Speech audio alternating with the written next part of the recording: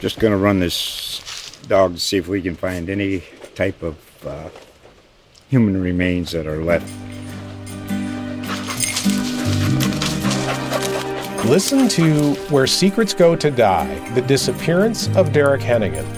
From the Detroit Free Press, a new podcast set in the woods of Michigan's Upper Peninsula. Available on Apple, Spotify, Freep.com, or wherever you get your podcasts.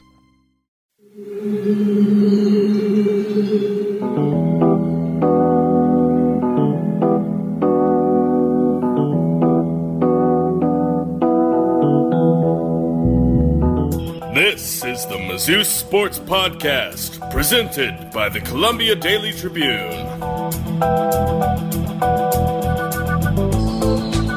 Hello and welcome to another Mizzou Sports Podcast. My name is Eric Blum, breaking down Mizzou sports with you every week here on the show. Joining me is the regional sports editor for the Columbia Daily Tribune, Kevin Graeler. How are you doing? Hey, I'm doing all right. Glad to be here and really happy that the summer is almost over. Lots of fun ahead. Today is what? We're recording this on July 23rd, I think? Yeah, something like that. Or July 24th, one of those. Wednesday, July 24th. There we go, yeah, the 24th. And camp is 9 days away for football.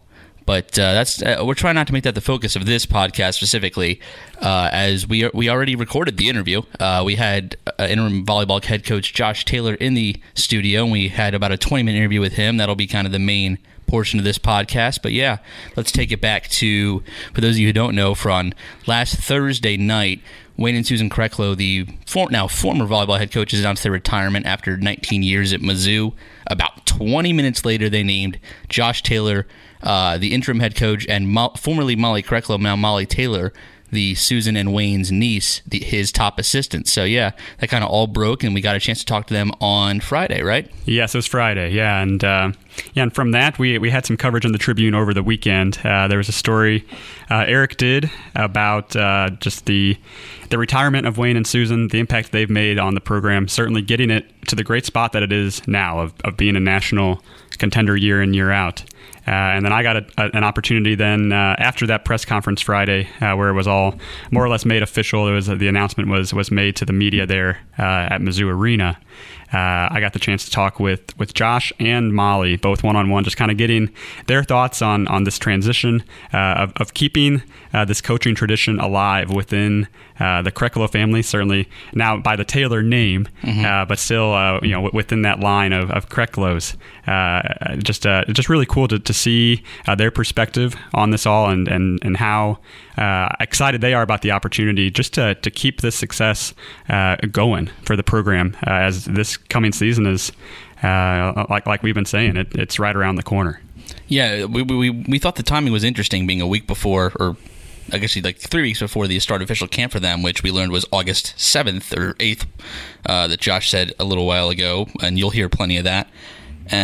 But Wayne and Susan wanted to leave the program in a time that was where there wouldn't be a slip. You know, there wouldn't be a time where they would stop their NCAA tournament success, and that was quite admirable on their part. But you know, the thing that struck me most being in that press conference room at Mizzou Arena is I've never seen that room that full. I mean, I've been there for basketball things, and both on the men's and women's side after games and for availability and things like that. And just to see, first off, the entire middle of the room flooded by every media outlet that possibly could cover Mizzou volleyball, you know, and then to see so many Mizzou staff kind of surrounding the room, every SID, volleyball or not, was there, a few other staffers, and then to see, I think every player on the roster. Yeah, the team was there. It was sitting on the right side waiting to kind of hear everything. It was kind of quite the undertaking. I mean, that room is big to begin with, and I've never seen it that crowded. I mean, I don't think anything more than that says about what the impact Wayne and Susan had, is that everybody was there. You know, if you're a Mizzou athletics reporter like Kevin and I are dabbling in right now, you run into all these people on separate occasions. I think it's the first time I've seen everybody at the same place at the same time, kind of like that.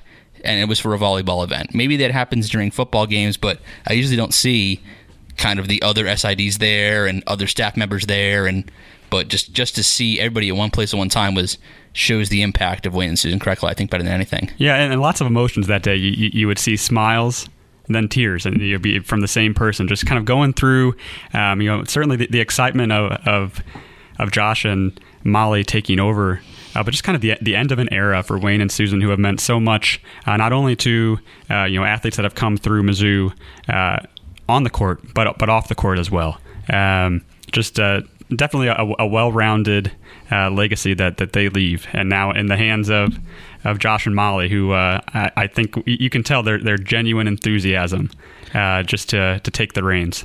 And you can never help the shameless plug on this podcast. You can read the breaking news aspect of it. When it broke Thursday night, we got it in Friday's Tribune.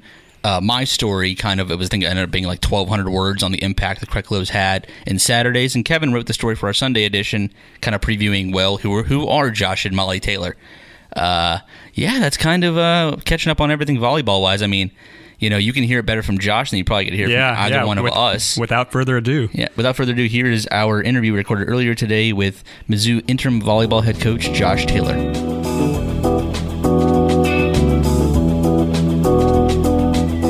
Joining the Mizzou Sports Podcast this time is the interim head volleyball coach of the University of Missouri, Josh Taylor. How are you doing? I'm doing great. I'm really great. Thanks for having me. Of course. I think people have heard the announcement that you're kind of taking the reins, but for those who don't know you, here's a great chance to introduce yourself. Who is Josh Taylor? I'm just a guy from Hawaii, and got lucky enough to marry a girl who actually played volleyball here at Mizzou, and got a really good opportunity to be a coach. So just really fortunate to be here. So just a guy with a great wife and a pretty sweet job. So it has been a couple days since the announcement came out on Thursday that Wayne and Susan were retiring. Friday, I guess, actually right after that, it was kind of announced that you were taking over in the interim with Molly as your top assistant. You've had a couple days to process everything. Right. What's the feeling now? I think each day I just get a little bit more excited for our first opportunity to get in the gym and see our girls every day. So always just kind of touching base with them, see how they're doing the transition. And but yeah, it's finally starting to sink in. Getting in some more meetings, trying to establish myself as a head coach and create some presence with, different parts of the university, and it's been pretty fantastic. Josh, just being there for the news conference the other day when the announcement was official of you taking over, you and Molly together. Right after that, you went out and you were just kind of informally addressing your team out in the hallway outside of the media room. What was the gist of your message there? What were you trying to get across, and what was that moment like for you after you had just officially taken the reins? Well, the first thing I told him was that that's probably the only time they'll ever see me cry, or at least I'll try not to cry in front of him anymore. But it was really good, and I really care about this team genuinely, and each girl on this team is really, really special, and it's cool that I get to do life with them. In chatting with them, it's just kind of checking up on how they're doing. We've had some, the day prior, we had a pretty emotional time in the locker room when Wayne and Susan came in and kind of announced it to the team that this is what was going to be happening. And so less than 24 hours later, they had to see Wayne and Susan get emotional again. So it's a pretty emotional short period of time for them. So I wanted to make sure that everyone was doing all right and see if they had any concerns for me, and really just kind of be there with them and show them that, I've always got their back, and especially with all the emotional things that were transpiring in that day. How has the team been kind of in those, I guess, couple days? Obviously, they're a Division I team. You kind of have that expectation already, but right. In an emotional time like this, right before official camp starts, how you think they've handled it well? How are they doing? Yeah, they've handled it awesome. And again, I can't tell you how special this group is. They're all really mature. They get it. And kind of prior to this happening, we were given a lot of freedom to be working with the girls, especially in the spring practice. So we've really been able to kind of develop a really great trust with each one of these girls. And kind of going forward, I think it was just the shock of Wayne and Susan leaving.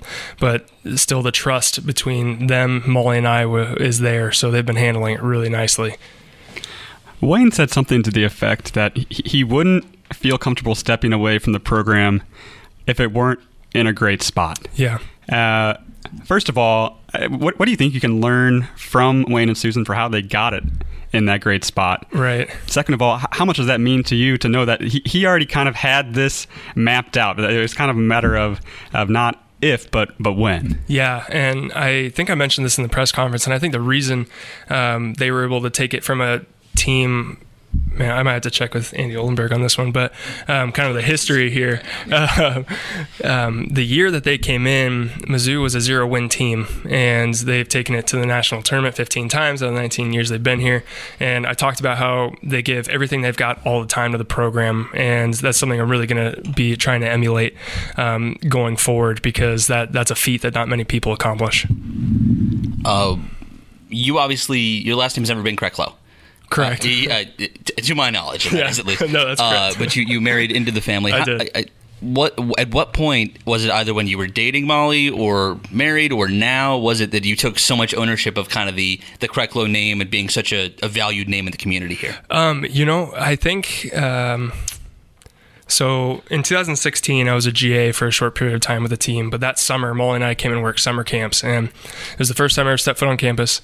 I fell in love with the university for what it could offer, how gorgeous it was, and I fully understood. I knew my wife was kind of a big deal, but when I got here, I fully understood. Each time I went to the grocery store, everyone's like, "Hey, you're Molly Graeler. I used to watch you when you played here." I understood what it meant to be a Tiger, and the more I've been around Wayne and Susan, I understood everything that they've done, not only for the program, but for the university and kind of the community with regards to sports. So it's a big deal to be a part of.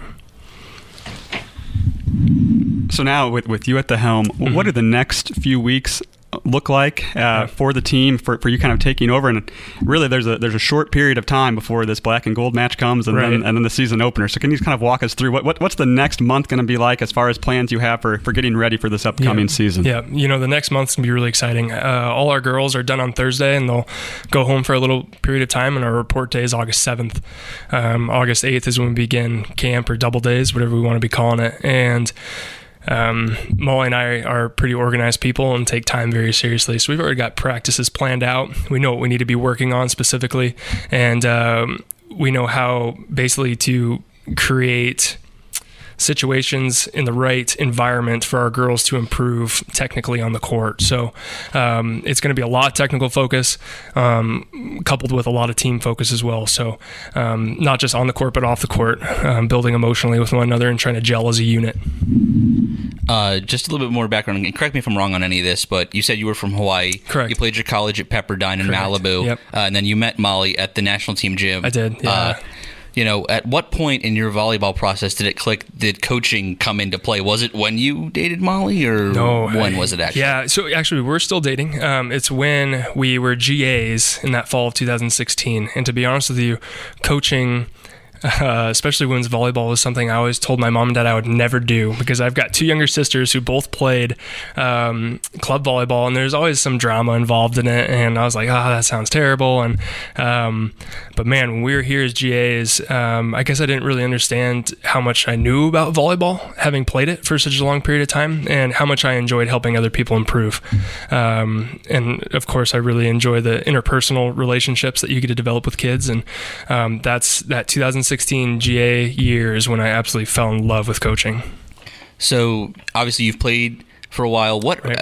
It's not like gymnastics where there's completely separate sets of rules for boys and girls. Mm-hmm. I think the net's the same size, the court's the same size, same number of players, and the same size ball for men and women, correct? Just the net's just a little bit higher, but that's it. Everything else is the same. Maybe what are some of the differences you've seen from the men's game to the women's game? The women's game, defensively, I think they're a little more skilled. The ball doesn't move as fast in the women's game as the men's. And I think what's a little bit different, what we're trying to incorporate a little bit, is in the men's game, the back row attack is something that's a primary tool for scoring points and transition as well as serve receive. And we've got athletes like Lekator and Kylie DeBerg who can both kill the ball at the back row. Trying to incorporate that a little more into our offense. So basically what that means is we're going to have, rather than just 3 attackers coming at the other team, we're going to have 4. So we really kind of increase our chances of hitting against a single block, upping our chances of scoring while we're killing the ball. But it's incredible because coming from the men's game, obviously, you realize that, and I think what has kept the women's game from moving more towards the men's game is they're saying like, men are just a little bit more athletic, they're a little more dynamic, and we've got you find that these girls are absolutely easily athletic enough to be completing these skills as the men do in their game. So when we teach that, our girls grasp onto it so quickly and they learn it so fast, and they're able to implement it in matches in a very short period of time. So it's been really impressive how we're slowly starting to move towards the men's game just a little bit more. And it's pretty cool to watch and be a part of. Josh, you talk about how much you want to follow in the footsteps of just kind of the foundation that Wayne has set, that Wayne and Susan have set. Just you and Molly kind of want to follow their example. You now as interim head coach, are there any ways you think you're going to maybe go about things different than what Wayne has? Certainly, you're not the exact same person. Right. What do you kind of think about that? Any differences in just philosophy or anything like that going into this season versus what Mizzou fans have seen in the past? Yeah, I am different from Wayne, of course, and I think certain things that are going to change is maybe just the way we train, the way we approach camp or double days, and I guess being, and not saying Wayne didn't do this, is just what I'm planning on doing, is being incredibly mindful with the way we approach our training, implementing video, identifying specifically what we need to be working on, and each day coming up with a different practice plan based on what we weren't able to achieve or what we need to improve on based off the previous day or match. So really just an increased use of video and being insanely mindful of every time that we step on the court, you're either getting better or you're getting worse. And that's kind of my job, to be helping these girls reach their personal best as athletes.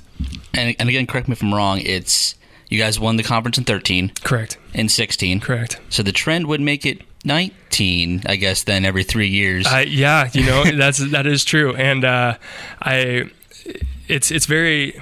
an SEC championship is shiny and is pretty and it's out in the future, and I find myself getting caught up in that sometimes, but I truly believe that taking care of the present and what you can control, if you put all your focus into that and all your effort into that, things like that will come. But yeah, you are right. It would be the trend. I think that'd be a pretty good first season, don't you think? I think that would be okay. Yeah, I would be very overjoyed with something like that. Absolutely.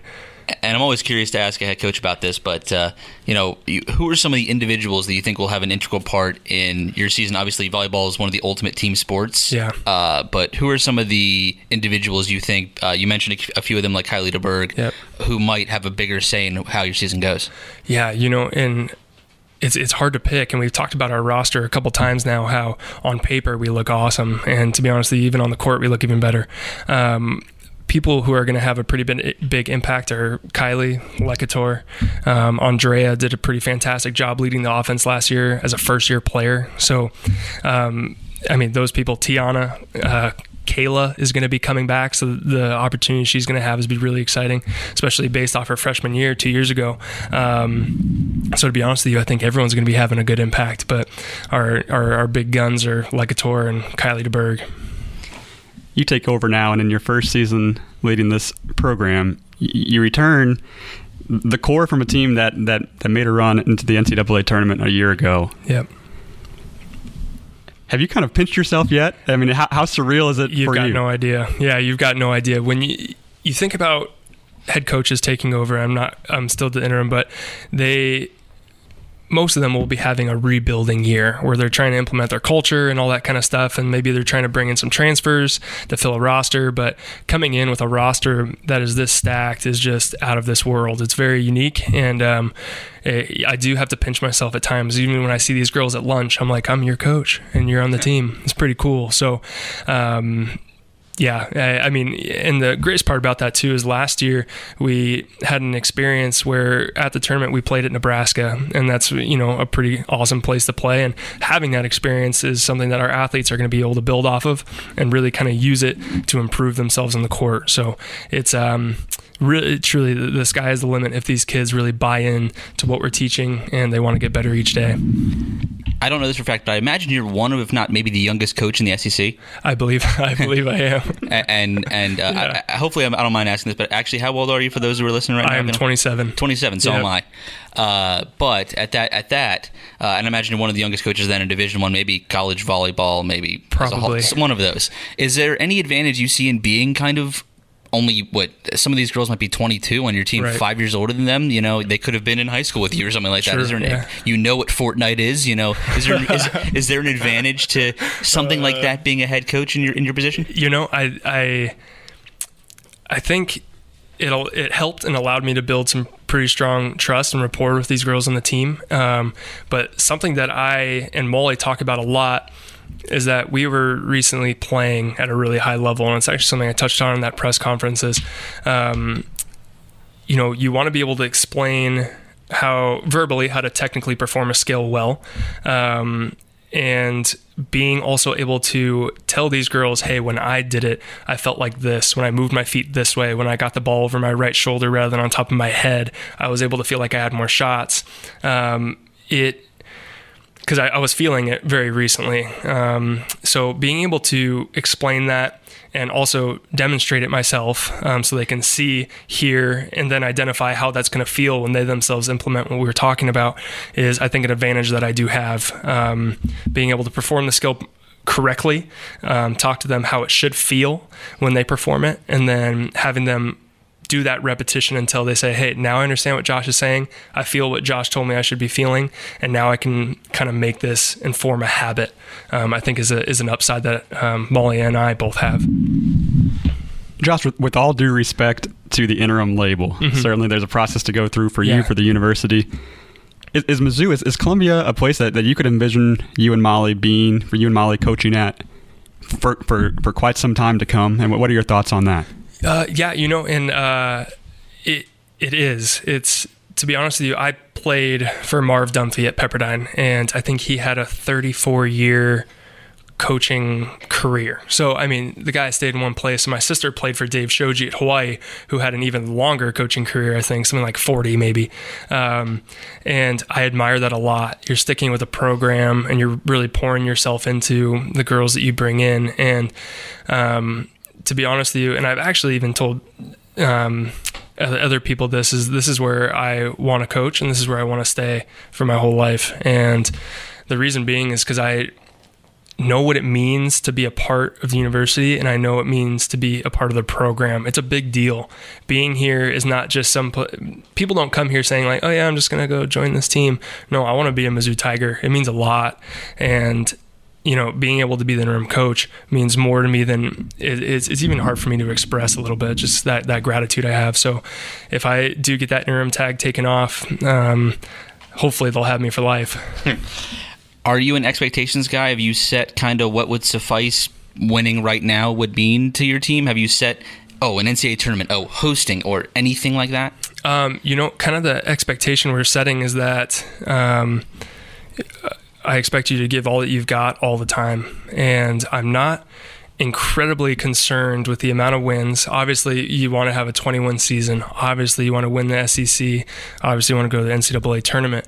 I truly believe that if you're taking care of what you can now, given everything you've got, regardless of how much you've got in the tank, and never being satisfied with getting better, I think those things will take care of themselves. And I think if you get caught up too far in front of you or get ahead of yourself, then you lose sight of what I need to be completing now to be successful then.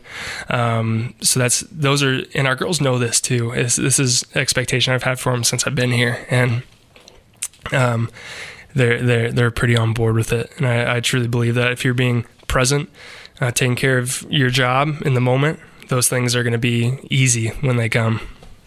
And I think one of the moments from last Friday that sticks out most to me was we were talking to Riley as a part of this group, and she said, like, if we have a flat tire, Wayne and Susan are already on their way no matter what the time, and they said that they get that same energy from you and Molly. What does that part of it mean to you, where it seems like the girls already trust you? It might not be the level that Wayne and Susan, obviously they've been here since the millennium started, but they've already have that kind of foundation set with you. It's not a fresh face in the locker room or anything like that. Right, yeah, it means a lot. And I think honestly they've been really genuine with us, and we've done the same, and we love having them up in the office and talking way more about life than about volleyball. I always tell them, they're going to be volleyball players for a very short period of time in their lives, and Molly and I's main goal is to be helping them be better young women every day, so that when they're done here, they're going to be going out into society and having a positive impact on whatever field they choose to be a part of.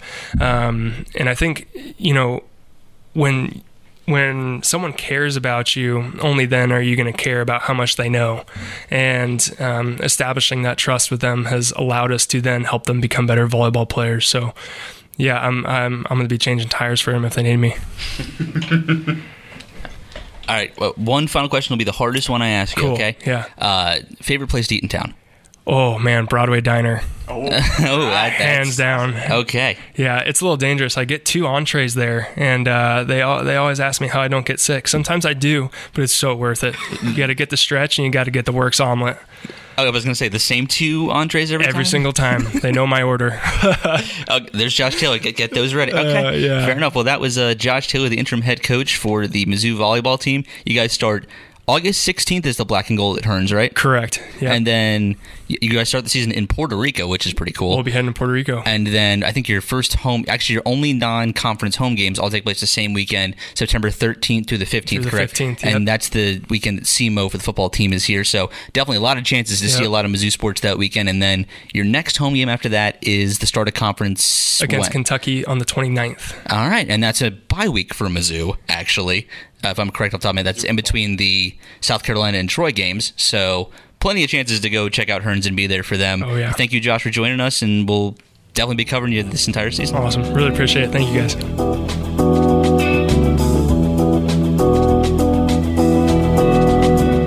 Once again to Josh Taylor for joining us here in the interview studio, and Mizzou SID Andy Oldenburg. I know he doesn't want the thanks, he wants it on the athletes, but thank you for both of them coming in and joining us in studio for that interview. It was quite enlightening, I think. It was. Yeah, I think it was excellent. Just having Josh here for him to take time out of his day, we certainly appreciate getting the chance to talk face to face, just to be across the table from him here in our podcast room at the Tribune, and just to kind of sit down and have a conversation about the future of the program, and also just what this whirlwind of events has been like for Josh and for Molly, them together over the past few days. And so, yeah, kind of playing a little catch-up now. I know we had a tiny bit of technical difficulties with our last podcast that came out on Friday. Hopefully you're not hearing any technical difficulties now. But kind of recapping everything that's kind of happened over the past couple of weeks, we had I went to SEC Media Days, I guess, early last week in Hoover, Alabama. SEC polls came out. Missouri, just like I put them on my ballot, was predicted to be third in the SEC East, with Georgia and Florida in that order above them. I don't remember the exact order of who was below them. I know I put Tennessee fourth and they didn't get fourth. I think it might have been South Carolina, Tennessee, Kentucky, Vanderbilt, in that order is how they actually ended up. To a shocker of not many, Alabama was picked to win the West and picked to win the conference. And, that means a third straight Alabama-Georgia, I guess, meeting beyond the regular season. Because they didn't meet in the SEC Championship in 2017. That was Auburn and Georgia. But they met last year, obviously. And then they met in the national championship game in 2017. So, yeah. So you being down there, you got head coaches from all the football programs in the league. You got the top few players that those coaches selected to come and represent their respective programs. But in respect to Mizzou, Eric, was there one thing that maybe stood out to you? Just one thing you noticed from being down there in person, just kind of observing what's going on, and from your interviews, what stood out to you first and foremost from the Mizzou perspective down in Hoover? Just how much national attention there is on Kelly Bryant. And not to plug another column, in Friday's edition, I wrote my column kind of about it on Kelly Bryant. It's just, I don't think there'd be much league-wide, grasping for attention for Mizzou if Kelly Bryant didn't play for them. The NCAA sanctions really didn't move the needle. If you think about it, how much did Mizzou fans care about what was going on with Ole Miss the past 2 years? I don't really think it touched on the radar. So even more so for what's going on Mizzou now. Kelly Bryant had a huge following, being kind of the guinea pig for the transfer portal and what it means to go to a school like Missouri from a school that won the national championship. I think that was the biggest thing I took away, is that there's not this institutional, I guess, care like there is with an LSU, like a Florida, even a South Carolina or a Kentucky, that there is for Mizzou. So I think that just how much exposure Kelly Bryant gave Mizzou is a really, really nice thing, a really good thing. And I think that kind of the other part that spoke to me was when SEC Commissioner Greg Sankey opened up with his remarks. He does it first at every SEC Media Days, and he was asked a question from a radio station in St. Louis kind of about the sanctions, and he kind of said everything and nothing all at the same time, which was, it was like the Appeals and Infractions Committee has a chance to do something here, and we're going to leave it at that. Clearly, you're biting your tongue a little bit, and as he should, because legally, just like Mizzou, the SEC can't say anything. But clearly, that's the implication of you got it wrong. The crime and punishment don't match. Fix it. So, and officially, the Mizzou appeal was heard by the NCAA last Thursday, July 18th, and now we're waiting between the next 3 weeks and 3 months, I guess, to hear back. Technically, in between then, I know that fans have kind of been expecting to hear back in fall camp. But the closer that gets, the more that feels like it's unlikely to me. If you think about it, actually, I just mentioned Ole Miss. They met with the NCAA on July 18th, 2018 for their sanctions and didn't hear back until November. I don't think it's going to take until November for Mizzou, as their case is way more straightforward than Ole Miss's was, but no one knows the NCAA's timeline. That's not even a diss to them. It's just that they work and they govern themselves and they hold themselves accountable. That's how the NCAA works, and speculating about when we can hear back from them is probably actually kind of foolish. Just to change gears back to Kelly Bryant. Sure. You've got the opportunity to talk with him, to meet him, more than I have. Certainly more than maybe many of our listeners have. Sure.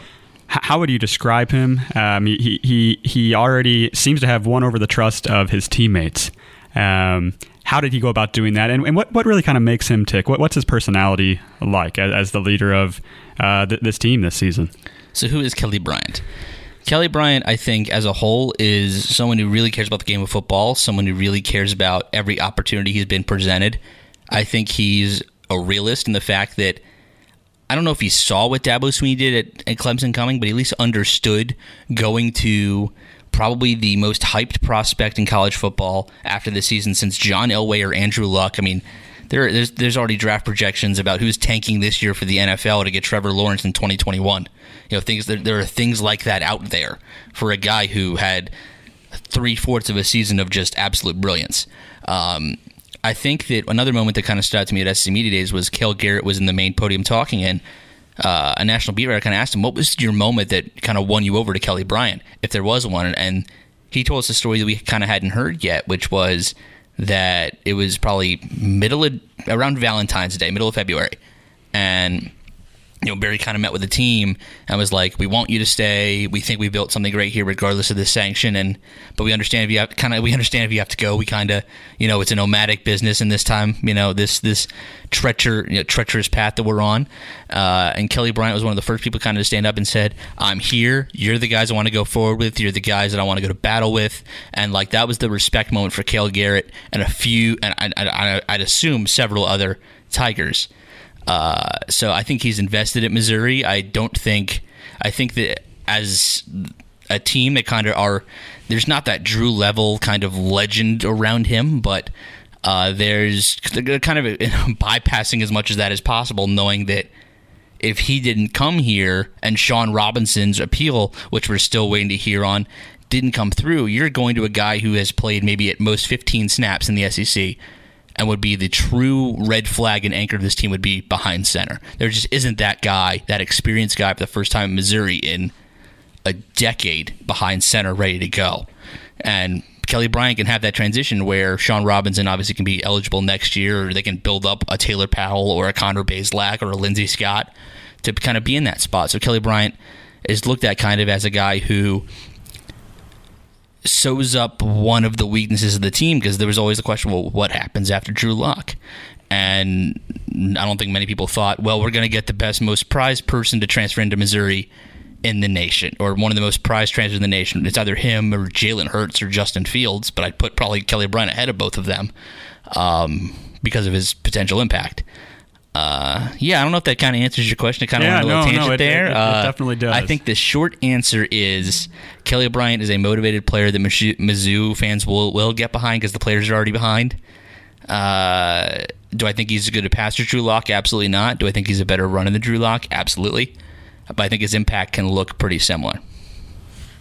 Does that answer that? Yeah, no. I think, Sorry, I rambled everybody. I think we all appreciate the insights into just getting to know a little bit more behind the scenes of what Bryant is like. Certainly, he answers maybe the number one question that Mizzou would have had this year, just like you were saying, and certainly is in a position to elevate this team to what could be a special year.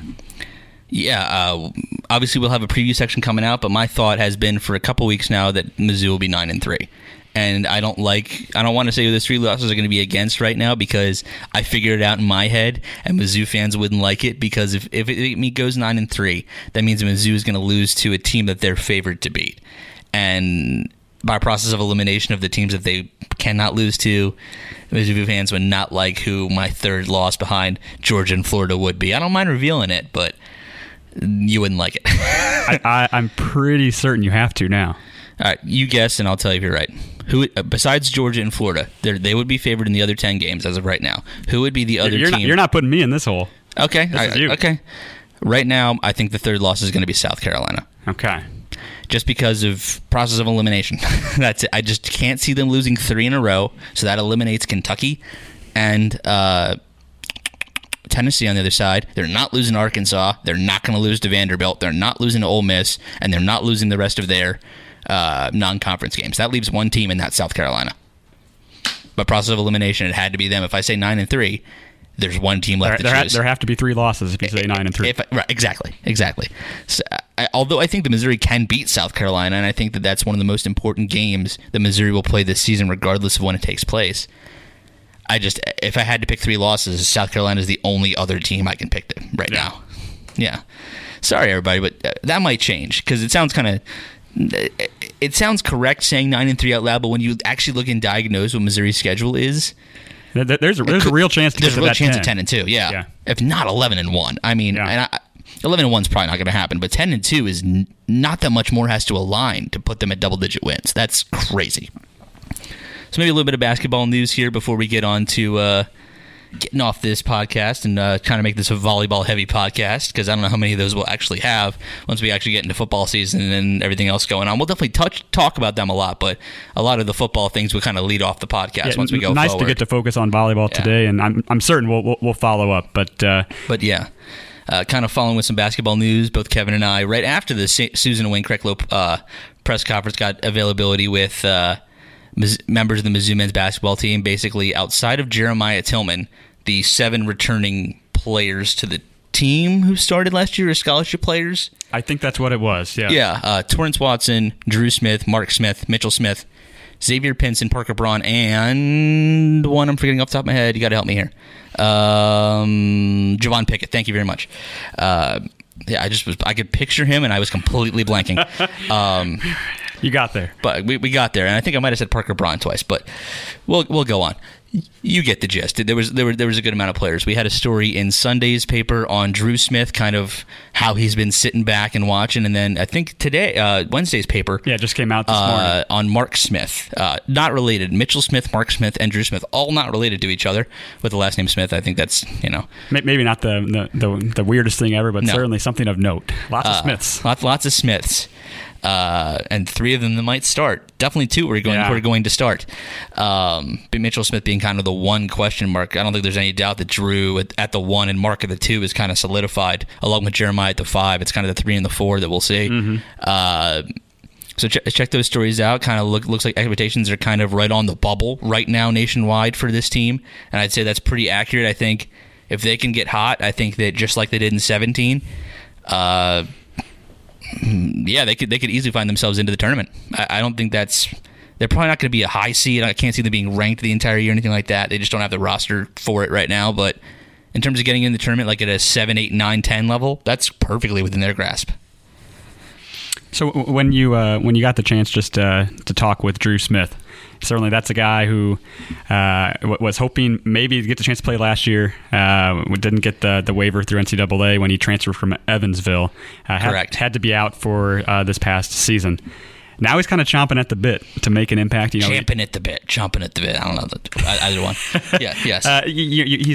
He's in this spot now where he's been around the program for a year.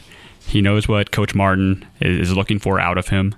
How how much of a difference can Drew Smith make to this team, and what do you think fans can expect out of just kind of his style of play and some of his strengths that he's going to bring to the table? I think the biggest hole he fills is maybe one that's kind of off the court. The role Jordan Geist played last year, obviously he was the team's leader. He was the point guard. He was kind of the go-to bucket when needed. And I think that Xavier Pinson and Drew Smith will kind of be taking over that role, kind of where Jordan Geist was last year. I think that's what he can provide. He's one of the most efficient players that Missouri has. I mean, I don't want to say that the Missouri Valley Conference, where Evansville is, because Missouri State's in it too, is a complete and utter step down from the SEC, but there's a complete and utter step up going from there. I know it doesn't make sense, but it's not like you see teams mid-majors all the time who can challenge the big boys. Mm-hmm. But just the grind of an SEC season is different, and that's where the biggest difference comes into play. Instead of playing Bradley and Valparaiso and schools like that, you're playing on the road at Rupp in Kentucky. You're heading to Oxford to play Ole Miss. You're going to Gainesville to play Florida. You're going to Knoxville to play Tennessee. That's a completely different grind that Drew Smith has to get through. And I think that in that grind, he'll find himself a little bit, and I think his efficiency, should it stay at the level it's at, is going to be a very, very helpful tool to Missouri. Mark Smith's back and healthy too. He kind of mentioned to us, I think it was on Friday, that he had like a lingering foot bone injury or something like that since like sophomore year of high school. That's but nuts. Was it a January game against Arkansas where he rolled over on his ankle and he said he actually suffered a broken foot that then he had to get addressed with surgery, and then he being the sharpshooter that he was, to have him out of that lineup really did hurt the team going forward, just not having him out there, not having his presence and his ability to knock down those long-range shots. Yeah, to write that story, I went back and found that clip. It's not Kevin Ware bad or Joe Theismann bad, but if you're squeamish, it looks awful. Like, I've never seen a worse roll of the ankle in my entire... I can't... I'm picturing it now. It looked awful. So to see him back and hopping around and everything was quite the sight to see. Yeah, back in 5-on-5, and I think he's certainly glad to be back, and teammates too. Lots of his teammates had some high praise just about not only his rehab process, but just what it's gonna mean to have him back out on the court. All right. I think we'll do probably a pre-camp edition when I get back from a little tiny vacation here back home to Washington, D.C. I'll be seeing former Tribune sports reporter Daniel Jones coming up. There we go. Shout out. And not to preview anything we have coming up, but he's already agreed to me to be a podcast guest coming up some point this season.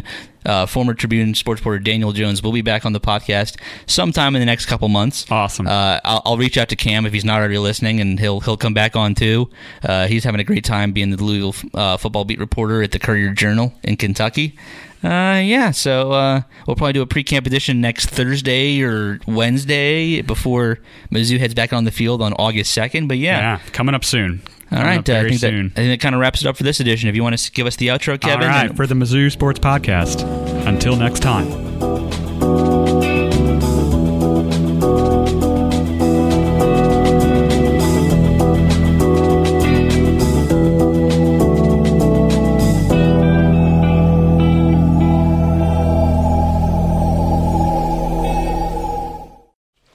Just going to run this dog to see if we can find any type of human remains that are left.